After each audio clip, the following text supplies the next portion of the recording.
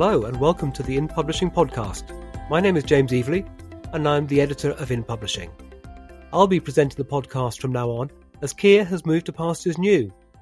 We wish her well and thank her for all the excellent podcasts she's done with us since we launched them last June, all of which are available to listen to at inpublishing.co.uk/podcasts. Our guest this time is Ivor Eisenstadt, Managing Director of healthcare publisher MGP. In a wide-ranging interview, Ivor explains how his early career in the pharmaceutical industry set him up nicely for his subsequent career in publishing. In the pharmaceutical industry, one has to make lots of really good decisions. You have to rely on the data. You have to take insights from the data, and you have to then apply them. And for me, business is about making lots and lots of right decisions. He also has some advice for organisers of virtual exhibitions on how they can make sure exhibition stands get visited and not ignored. But I think the other thing is to give delegates really good reason to visit the stands. You need to make sure that on the stands there are, for example, the CPD certificates and brochures and reports and valued items. Ivor tells us what he misses most about not being in the office. And I personally miss walking around the office, walking down to the coffee machine and being able to have one-to-ones with everybody within the organisation about how they're getting on, about what's going well, what's not going well, congratulating them, really taking the temperature of the office. And it's so much harder to do that online.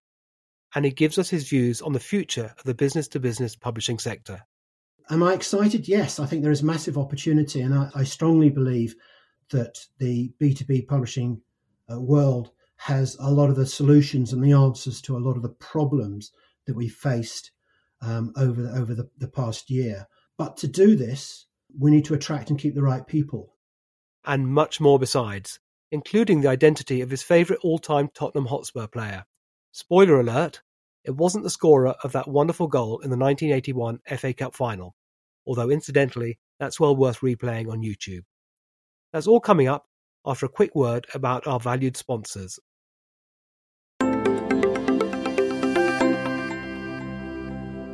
We would like to thank our podcast sponsor, Advantage CS, a leading global provider of subscription and membership management software. Capabilities include marketing, sales, payments, and customer relationship software for publishers, membership associations, and information providers. For more information, go to advantagecs.com.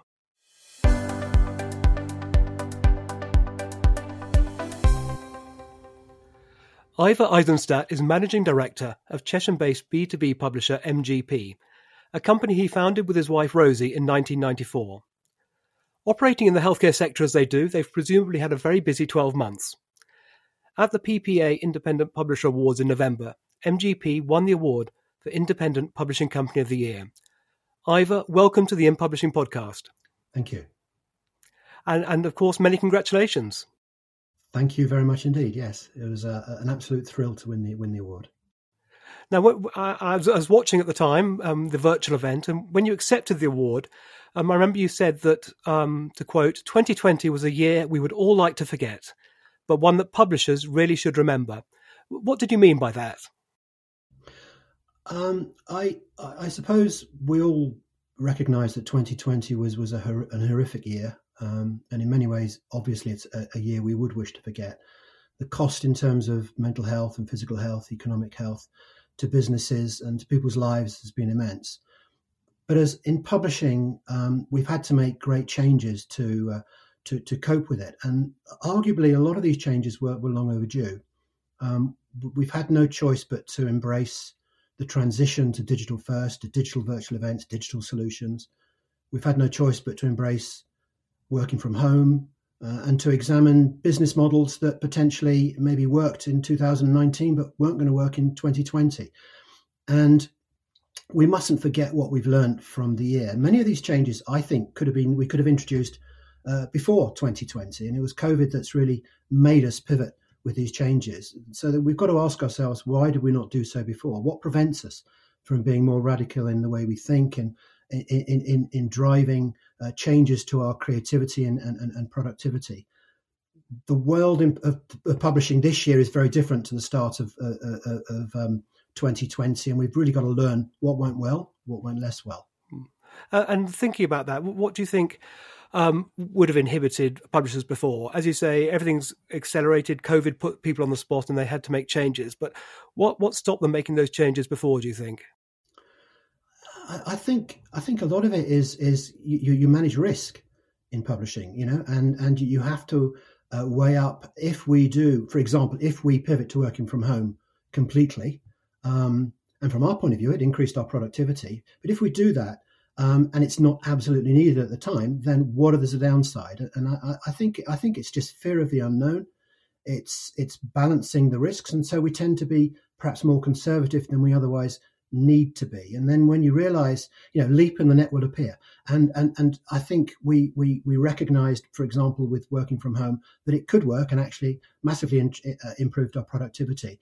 And that's just one example. I think there are a lot of others, that things that we've done that have worked that perhaps we wouldn't have done had we not been forced to do them. And in terms of digital transformation, which I think everyone accepts has been accelerated as a result of COVID, how further down the road are we as a result of COVID? Considerably. I mean, if you take, we're in healthcare publishing, and I think that our main clients are the pharmaceutical industry. And if you take the pharmaceutical industry, obviously they were calling. They had large representative forces calling on general practitioners, for example, and they, for obvious reasons, they stopped those calls and they pivoted to digital. And as a healthcare publishing, and they're our main client, clearly that would have accelerated what we were doing. We're already, like all other publishers, we're already on a rapid route to digital transformation. But it meant that we absolutely had to prioritize the digital side. And for example, if you take Guidelines Live, which was a face-to-face event, we had to pivot to a virtual event. Something we would not have done if it hadn't been for COVID, but something that went extremely well and actually improved the profitability of the venture. Excellent. And you mentioned the pharmaceutical industry. I believe that's where you actually started your career. You didn't start off in publishing.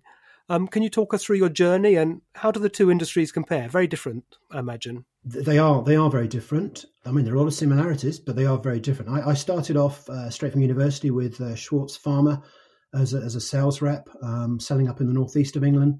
There were 7 of us, 6 experienced than me. I love selling. I absolutely adored it. Developed a lot of the skills that I've relied on through my career.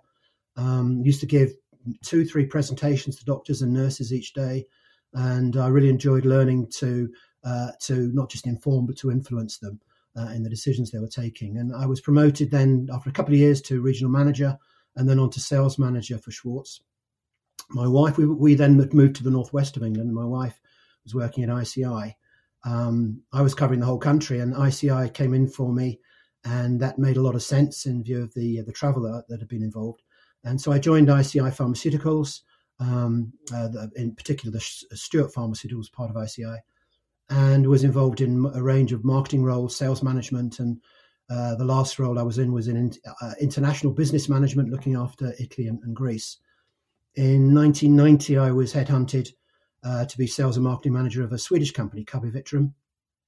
2 weeks after joining from Job for Life ICI, it announced that they were merging with Pharmacia, and that they would become a top 10 global pharmaceutical company by basically merging and shaking out the costs, which of course means reducing headcount. And that's what I had to do. So I merged the two, ended up as general manager of primary care there. We had significant challenges, processed several more mergers, withdrawing a product from the market due to serious side effects, launching Nicorette Patch, which at the time was was the most successful over-the-counter launch, sales out of pharmacy of over $1 million in the first week. So great experience in the industry, absolutely loved it, and left Cubby Pharmacia in '94 with another merger going through. I had a brother who was a very successful independent publisher, and he seemed to be spending a lot of time either on the beach in Barbados or playing tennis, which is something I wasn't able to do. Well, he's doing something right, or was doing something absolutely doing something right. And he was enjoying the flexibility and the rewards of being his own boss. And I thought, I want some of that. My wife, Rosie, was working in Amersham International and quality control at the time, wasn't really particularly enjoying it.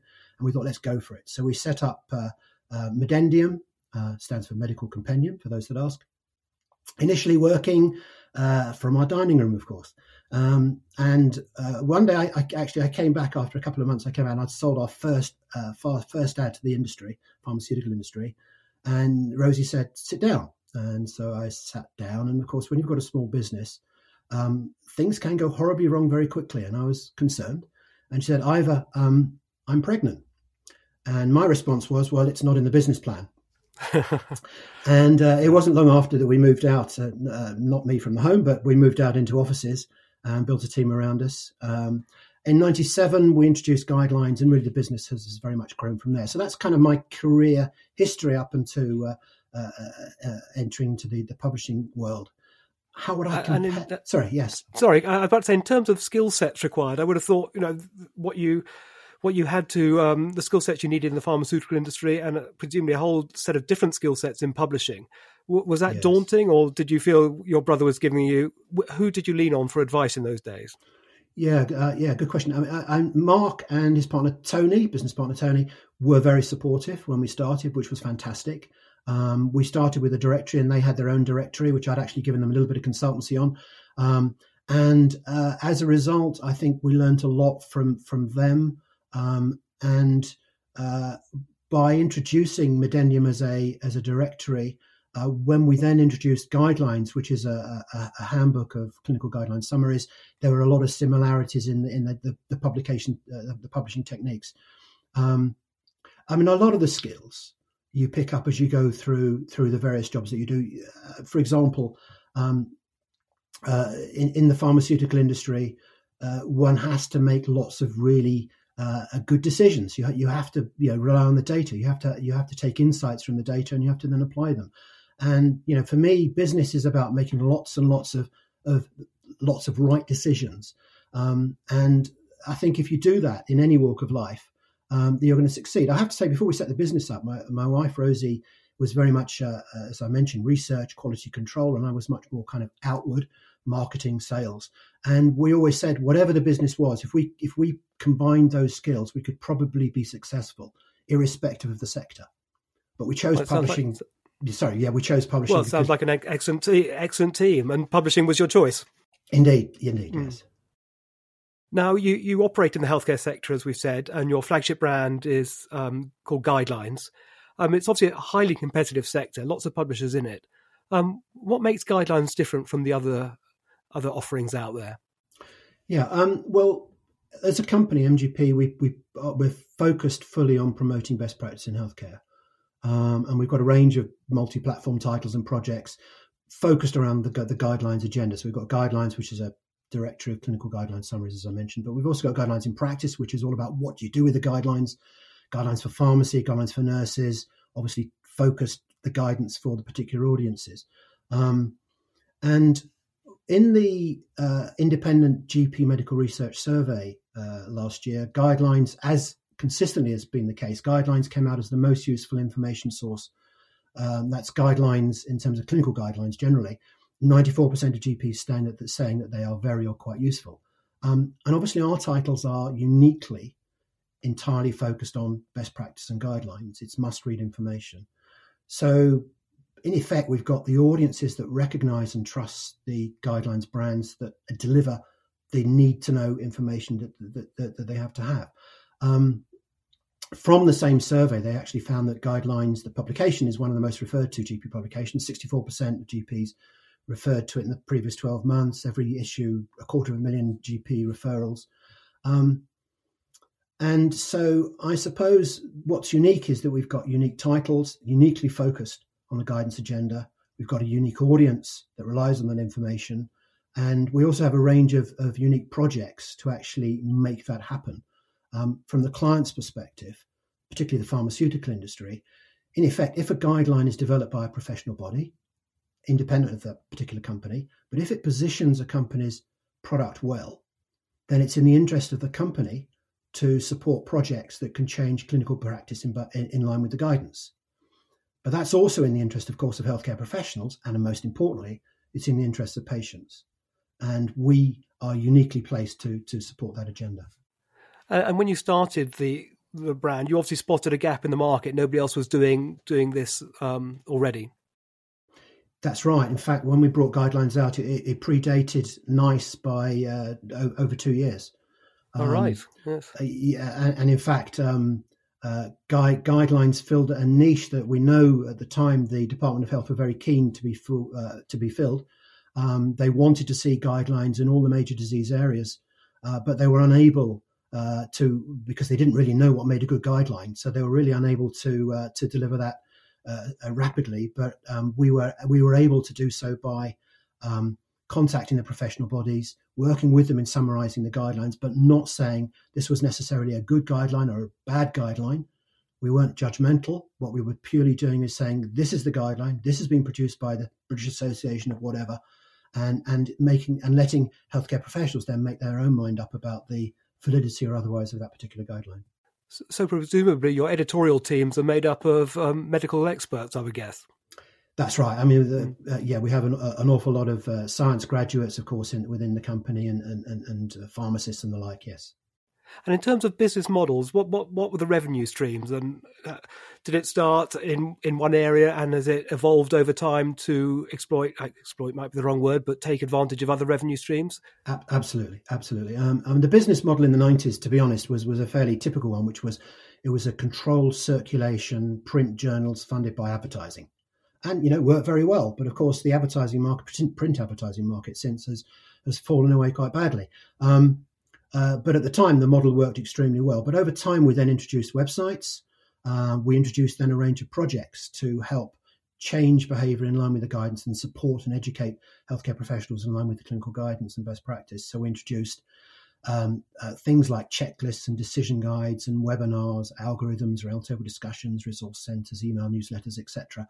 And I suppose really what we do is only limited by our imagination and is only limited by the codes of practice that are very restrictive, but rightly so, that mean that the pharmaceutical industry are controlled in what they can and what they can't support. But we now work with over 70 professional bodies in summarising guidance. We work with last year 75 pharmaceutical companies, and 2/3 of our revenue. So having been 100% advertising, 2/3 of our revenue comes from the projects that I mentioned, multi-platform projects, and the future growth is going to come from the development of these projects, but also expansion of things like the conference guidelines live and the new titles. So, for example, guidelines in pharmacy is just over a year old.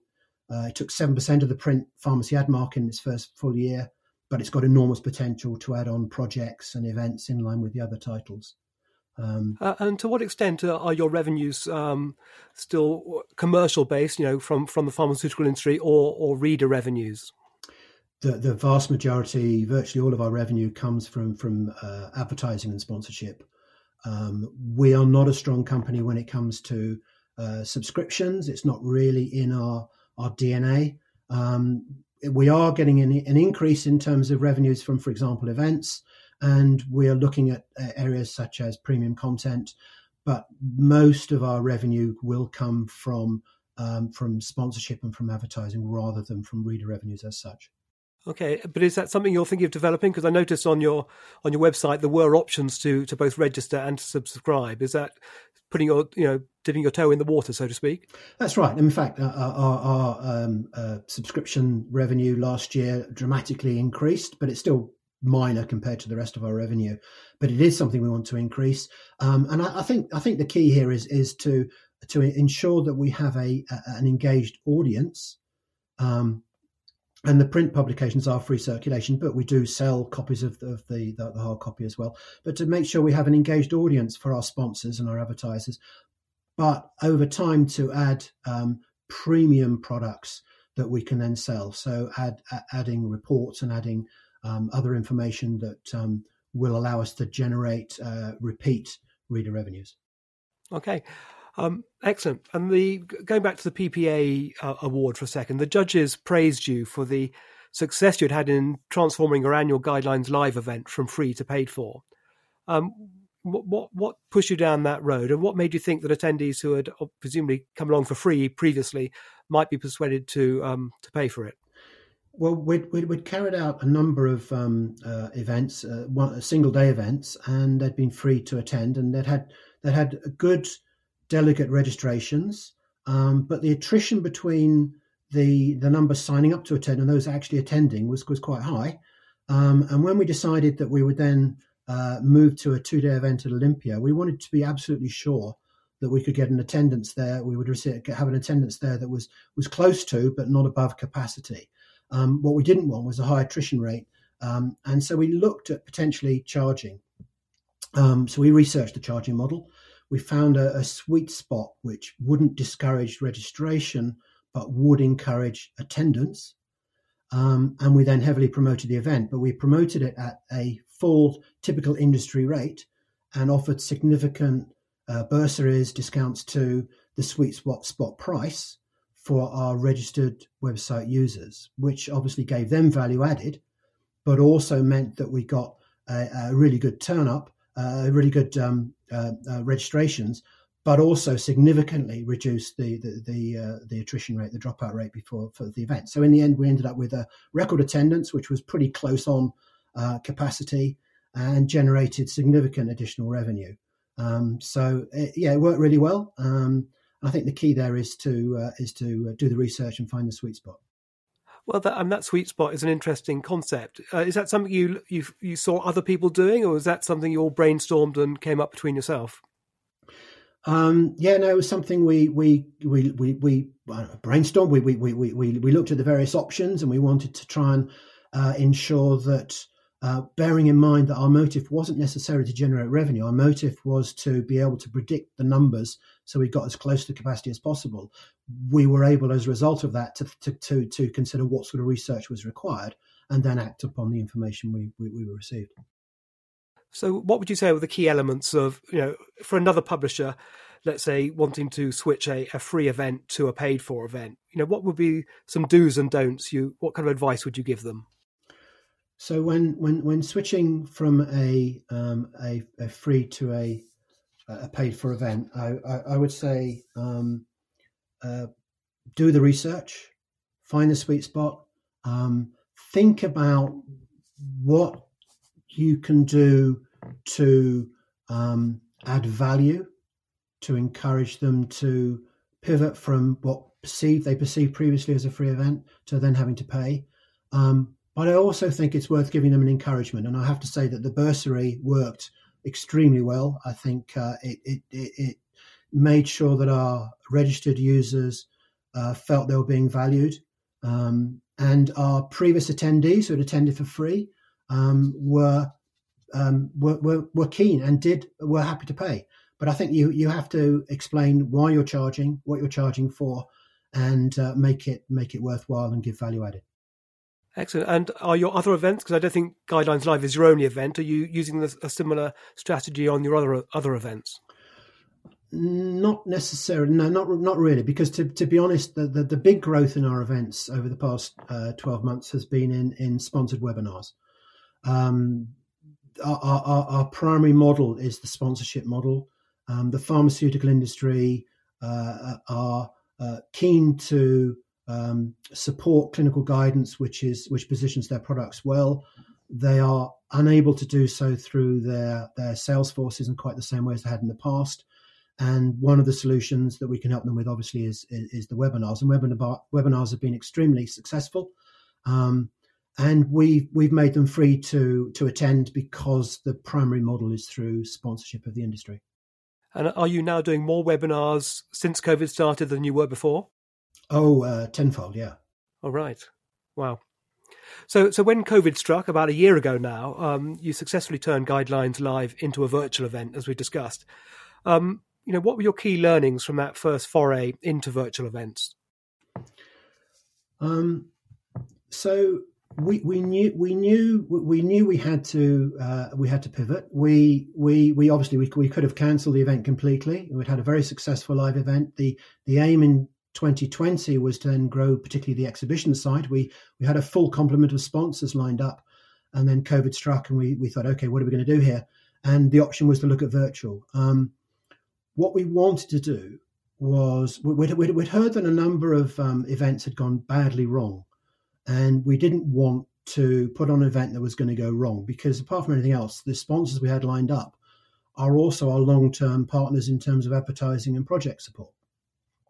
So our priority was really keeping our sponsors, but we only really wanted to put on a virtual event if we could have a great experience. So we initially identified a number of virtual conference platform providers. We focused on the area that we wanted to most deliver on, which was the sponsored sessions. And what we got was actually a tremendous provider. We had a really well-organized event, and obviously a large part of that is down to the MGP crew. But we had a really well-organized event. It looked great. We had a record attendance. We had fantastic engagement, great feedback, and all at a fraction of the cost of a face-to-face event. So it went really, really well. And I suppose to answer your question about lessons, firstly, I would say choose the right platform. Don't skimp. It's going to cost less than a face-to-face equivalent, and it's not worth compromising on. Secondly, virtual conferences are fantastic for sponsored sessions.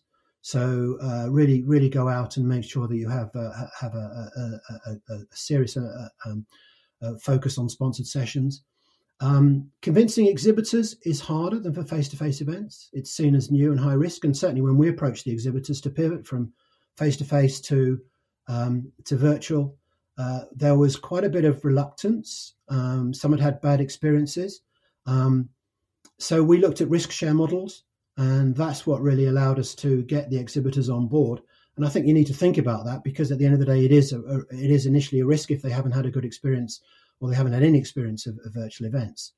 But I think the other thing is to give delegates really good reason to visit the stands. You need to make sure that on the stands there are, for example, the CPD certificates and brochures and reports and valued items. And then one needs to promote these throughout the event, before the event, throughout the event, to make sure that the delegates do visit and remember to visit the exhibition stands. Other lessons, I think it's really important that speakers are well briefed.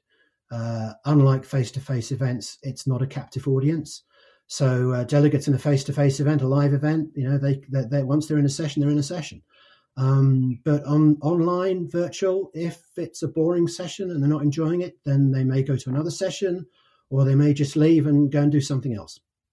So speakers need to be strong. The content needs to be strong, the engaging slides, no lists, captivating style. So I think that's really important. And then the other area, of course, is try and minimize risk of technological failures and poor presentations. And what we decided to do was to pre-record the sessions, which gave us control over them and gave us control over the technology, but do live Q&As, which kept that kind of a responsive nature and dynamic nature within the conference itself. They worked really well. And of course, it also allowed us then to run those pre-recorded sessions post-event. And in fact, to answer one of your earlier questions, we actually then sold those as premium content as well. Excellent. So I think there's one other thing I think is really important, and that's that the great thing about events is you get a lot of data. The virtual events, you get a lot of data and you can provide a lot of insight. And I think it's important to provide that insight to delegates, to sponsors and exhibitors, and to report it promptly, because I think personally virtual events are a very powerful, very cost-effective solution for delegates, for sponsors, for exhibitors, but we're still learning what works, what's not working. And I think it's really incumbent upon all of us to share in those learnings so we can develop what is a very valuable potential medium. Okay, excellent. I must just quickly ask you, what exactly is a risk share model? What are the dynamics of that, or the constituent parts?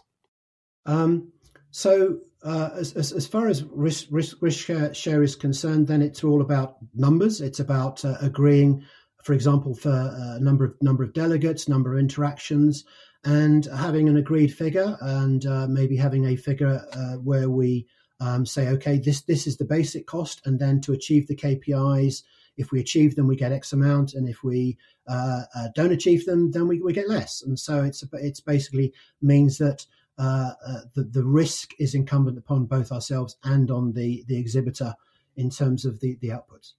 And were exhibitors receptive to that message? They were receptive to that message, and we were able to deliver against those as well. So it worked well.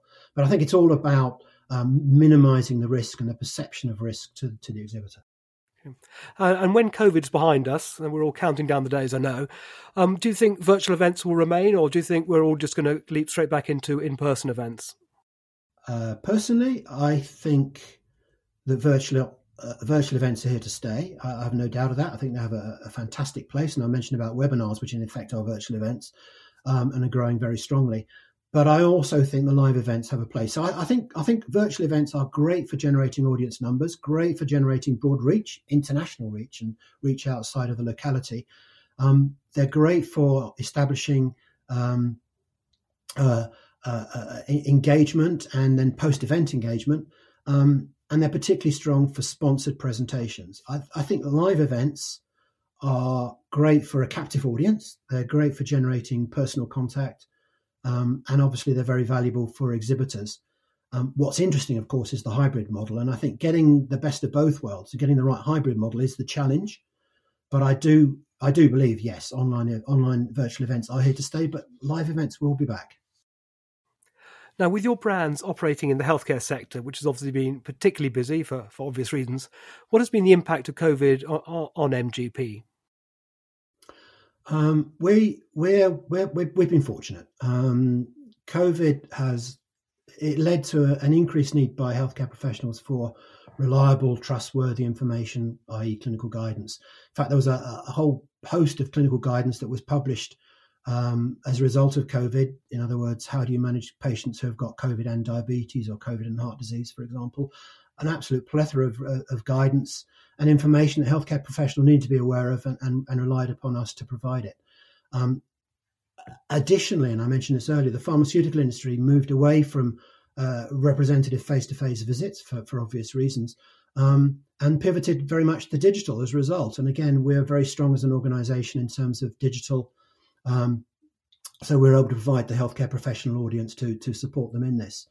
So as a result, we had an increase in audience engagement. We delivered a record number of projects. We had record sales, record profits. So we were one of the very fortunate ones. But the other area in terms of COVID is how has it affected internally the company. We trialed half the company working from home before lockdown was imposed on the UK. So we saw what was happening in Italy and France and Spain, and we modelled it. And we then had half the company working in the office, half from home. And the idea is then to pick up the learnings. And that allowed us to identify the issues prior to us all then having to work from home. And the result was a pretty smooth transition. We've been working from home ever since. And the office is now a resource for those that need face-to-face meetings or for those who, for whatever reason, are unable to work from home. It's been a quite relatively smooth transition. In terms of quantifying the benefits, I think it's actually increased our productivity. It's reduced our costs for sure, and it's reduced our staff turnover. Conversely, I would say that we do have some concerns. I think we have concerns about how some members of the team are coping. We have a suspicion that we've lost some creativity, perhaps some problem-solving ability, and we may not pick up issues as rapidly as we did when we were all in the office. And I personally, I miss walking around the office, walking down to the coffee machine and being able to have one-to-ones with everybody within the organisation about how they're getting on, about what's going well, what's not going well, congratulating them. Really taking the temperature of the office. And it's so much harder to do that online. Yes, we do company information meetings and we do cross-functional meetings, departmental get-togethers, and we use Teams and Slack and all the rest of it. But it's not as personal as a quick one-to-one by the coffee machine. No, I can see that. I get the impression that in the early days, during the first lockdown, everyone thought, what a great thing. But as time has gone on, I get the feeling that people are kind of itching to get back into the office to a certain extent. Is that the feeling you get or not so much? I think it's mixed. I think there are certainly individuals out there that are, and in fact, we've got one or two that are already back in the office because they can't work from home. But there are others that I think would love to spend their life working from home. Personally, I think from our point of view, we will return to the office. Who knows when? Hopefully second half of this year, but on a more flexible basis. I saw a recent survey, fascinating survey, 2,000 companies, and it suggested that 30% of companies were planning to lose their head office, and something like 50% were planning to reduce the amount of office space that they had. It also found that the plan was for workers to be into the office between 1 and 2 days a week. And their experience in terms of the feedback reflects, I think, what we've experienced, which was that it would save on costs, focus the team on outputs, allow recruitment from a wider area, potentially internationally, of course. As a result, attracting a more talented workforce, minimizing staff potentially leaving, because by having flexible arrangements, then one is less likely to lose to companies who are already offering more flexible arrangements. Cutting down on wasted travel time, reducing pollution, I suppose, as a result, and just generally offering better employee quality of life. So, yeah, we're going to go back. We're going to go back on a more flexible basis. We haven't specifically determined exactly what that looks like, but we're working on it. We want to learn from what others are doing and what's working, what's not working. I think the one thing we all know is that the office will never be the same place again. Now, I've read somewhere, Ivor, I think an interview you did maybe with the PPA, that you place great emphasis on communications and fostering a no-blame company culture. Can you talk us through the thinking behind that and what it's meant for the success of MGP? Yes. I think it's very important for us. I was sort of thinking about this, and there's a story I'd like to relate, which is I was traveling with a friend of mine who worked at the time for one of the major oil companies, and he managed the fueling of cruise liners. And when taking him to a Spurs game one day, he had a call that the fleet of liners, cruise liners, had ground to a halt because they'd supplied the wrong grade of fuel. Right. So I immediately said, right, I'll take you back to your office and you can sort it out. And he was calm. He said, no, let's go watch the game. We've got processes in place. And basically he said, look, we tow them back to port. We'll fuel the tankers. We'll clean the tanks out. We'll refuel them. We'll send them back out there and we'll give them a lot of value added. And we'll give them such a good service they'll never use anyone else again. And the lesson was that an error for them is the best opportunity you have to show how good you are at looking after your customers. Now, I learned a lot from that. At MGP, we work with all the top pharmaceutical companies. We have to do a great job to ensure we get repeat project business. We have to. Errors will happen. We're all humans. Errors are going to happen. Yes, we can put in place processes to stop them and minimize them, but there will always be some errors that will happen. Often, sometimes not our fault. It could be our printers, for example. What we have to do is we have to have them flagged up quickly. We have to then put them right. We have to be able to add value at the time. And when we're all working from home, we have to trust each other. We have to trust each other to flag up when errors happened, and we have to be able to trust each other then to ensure that between us we put it right, we add the value. But working from home means it's potentially easier to cover them up and to hide them. And obviously that's in no one's interest. So a no-blame culture, accepting that errors happen, priority on addressing them, flagging them up, addressing them and overcoming them is absolutely essential. But the caveat to that is that one has to have a no-tolerance policy on covering up. I can see that, absolutely. Now, if you look over the next year or so and putting COVID to one side for a minute, what are your goals for MGP? Where would you like the company to be in a few years' time? So we're strategically focused on promoting best practice, and we will continue to be strategically focused on promoting best practice. That's what sets us apart. That's our uniqueness, and that's why we've been successful, in my view. So to do that, we need to continue focusing on the existing guidelines range, the existing brands, the existing projects. And I mentioned the webinars, for example. There are a number of initiatives that are going really well that we'll clearly focus on. We need to optimize the growth potential of Guidelines Live, get back to face-to-face as well as virtual, expand the exhibition side face-to-face. We've got Guidelines for Pharmacy, as I mentioned earlier, going really well. We need to be building the digital side of that and the projects. And potentially we've got opening up of international markets.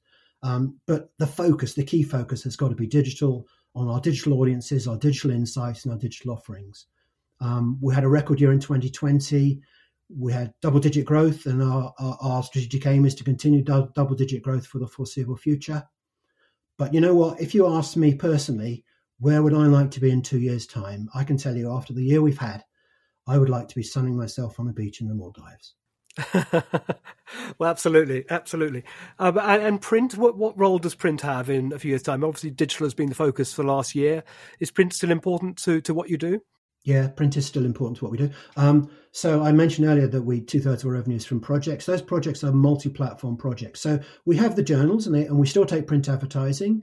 But print has a real value. So if a company supports a project, let's say it's implementing a diabetes guideline, then we will do projects around that. But we will also promote those projects in our print journals, and we will also run advertising in the print journals, which will create a foundation to get the most out of the projects. So for us, healthcare professionals, we frequently do research, and I mentioned there's the independent GPMS survey, the General Practitioner Medical Research Survey, and it shows consistently that print is still very popular.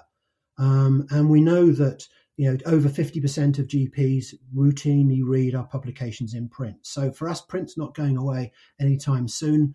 It's a very valuable part of the mix that we have, and it's a very valuable part of how we promote the project work that we do. So I'm stepping back for a second and looking at the wider business-to-business publishing sector.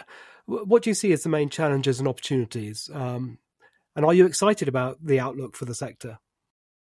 So I think the main challenge is I suppose understanding what the role of business B2B media is in the new world, the world of COVID, or indeed the world of post-COVID, a world of social media, a world of fake news, a world of sensationalism. I think we need to understand what we're about, what we're providing, why we're providing it.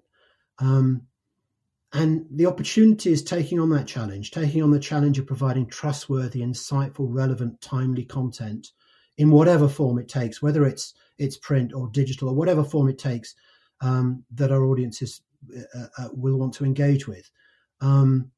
So am I excited? Yes, I think there is massive opportunity. And I strongly believe that the B2B publishing world has a lot of the solutions and the answers to a lot of the problems that we faced over the past year. But to do this, we need to attract and keep the right people. And you asked earlier about, where do we see ourselves in 2 years' time? Well, one gets asked that a lot at interview when one's interviewing people to join the company. They say, where's the company going to be in 5 years? And I generally give the same answer, which is I don't really know, because the NHS is changing.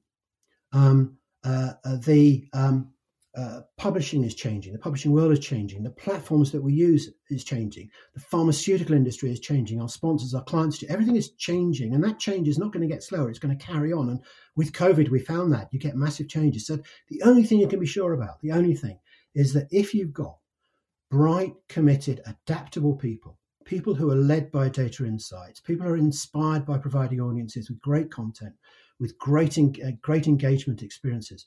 If you've got the right people, then the business will be doing really well. And if you haven't, if you've got people that aren't flexible, that can't change, that are completely risk averse, then you will struggle. So I'm excited because I think B2B publishing is a dynamic industry. I think it attracts people that want to make change happen. And I think it's a great place to be to do that. That's a very uplifting message. And finally, Ivor, a question we ask all of our guests. Outside of work, what do you do to relax? Yeah, so I don't know. I was thinking about this recently as well. We are currently building a new build house in Suffolk, close to Albury, by the coast. I can't say that taking on the building of such a house is relaxing, but it certainly takes a lot of one's spare time. It's close to the coast. It's got fabulous walks, right next to an RSPB reserve, and I love bird watching. So that is, and we go down there whenever we can, but obviously with COVID, that is more limited. Additionally, I enjoy writing. I keep a daily diary. I had a novel published a few years ago, Final Score. It's all about the day in the life of a sports addict. And you'll probably gather it's semi-autobiographical. I love going to watch, whether it's rugby or cricket or whatever the sport, particularly football. I'm a Spurs season ticket holder. I have been for many, many years. And when I need to wind down after the frustrations of watching Spurs, I think all fellow Spurs fans will know what I'm talking about there, then if we want to wind down and relax from that, then we certainly, prior to COVID anyway, we'd go to the Berkhamsted Rex, which is our local cinema and arguably the finest cinema in the universe. But overall, though, how do I relax? And particularly during the time of COVID, it's spending time, of course, with Rosie, my wife, with our 3 wonderful children, our extended family, our friends, and Laura, who is our 1-year-old granddaughter who has brought enormous joy into all of our lives throughout the time of COVID. Fantastic. Ivor, I'm going to throw in one final one because I know everyone loves football. Well, no, not everyone at all. Quite a few do. I actually support Leeds United, which is an interesting one because I've ever actually been to Leeds, but that's a long story. But I must ask you, who in all the years you've been following Spurs, who is your favourite ever Spurs players, or who are your top 3 or 4? Okay, so over the years, we've been very lucky at Spurs. We've had some fantastic players, and obviously one would pull out players such as Glenn Hoddle and Gaza and Chris Waddle and Gareth Bale and of course Harry Kane, all fantastic players. But I'd probably go back a bit earlier. I went to my first game. Dad took me when I was just 6 years old. And there was a player then who for the next 10 years I loved to watch, and that was Jimmy Greaves. There was another player actually, Pat Jennings was amazing, probably the best goalkeeper we've ever had. Probably playing in this country, but anyway, I would say Jimmy Greaves. He was fabulous. He was just so exciting whenever he got the ball. I saw him score so many wonderful goals against Leeds in particular, but generally, he was a wonderful player. And probably I've got a signed picture of him on my wall, and I look at that on a regular basis. And the other thing I look at is watching Ricky Villa. On my 25th birthday, scored the winning goal in the FA Cup final by rounding 3 Manchester City players. If only you can do that in the League Cup final in a month's time. Well, funny enough, I'm going to age myself as well. I remember that goal very well. Manchester City, wasn't it? Manchester City, indeed, yes. Fantastic. Ivor, happy memories. Ivor Eisenstadt, thank you very much for being our guest on the In Publishing podcast. Pleasure, absolute pleasure. Thank you.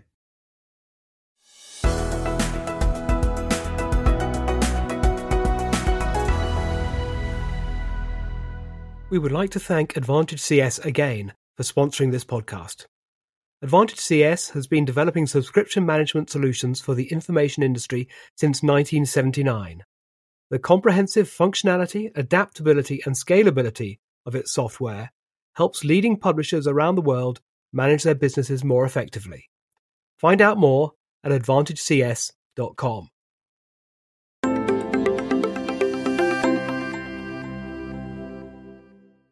Thank you to Ivor for a fascinating chat. I particularly liked the simplicity of his formula for business success. Make lots of good decisions based on the analysis and application of data. Surely we can all manage that, can't we? If you'd like to find out more about MGP, then go to mgp.co.uk. If you fancy checking out Ivor's 2017 book, Final Score, A Day and the Life of a Sports Addict, then that's available to buy on Amazon. You can find out more about us at our website inpublishing.co.uk, where you can also sign up for our free weekly newsletter, InPub Weekly. Just click on the register link. Thank you for listening, and do join me in 2 weeks' time for another In Publishing podcast.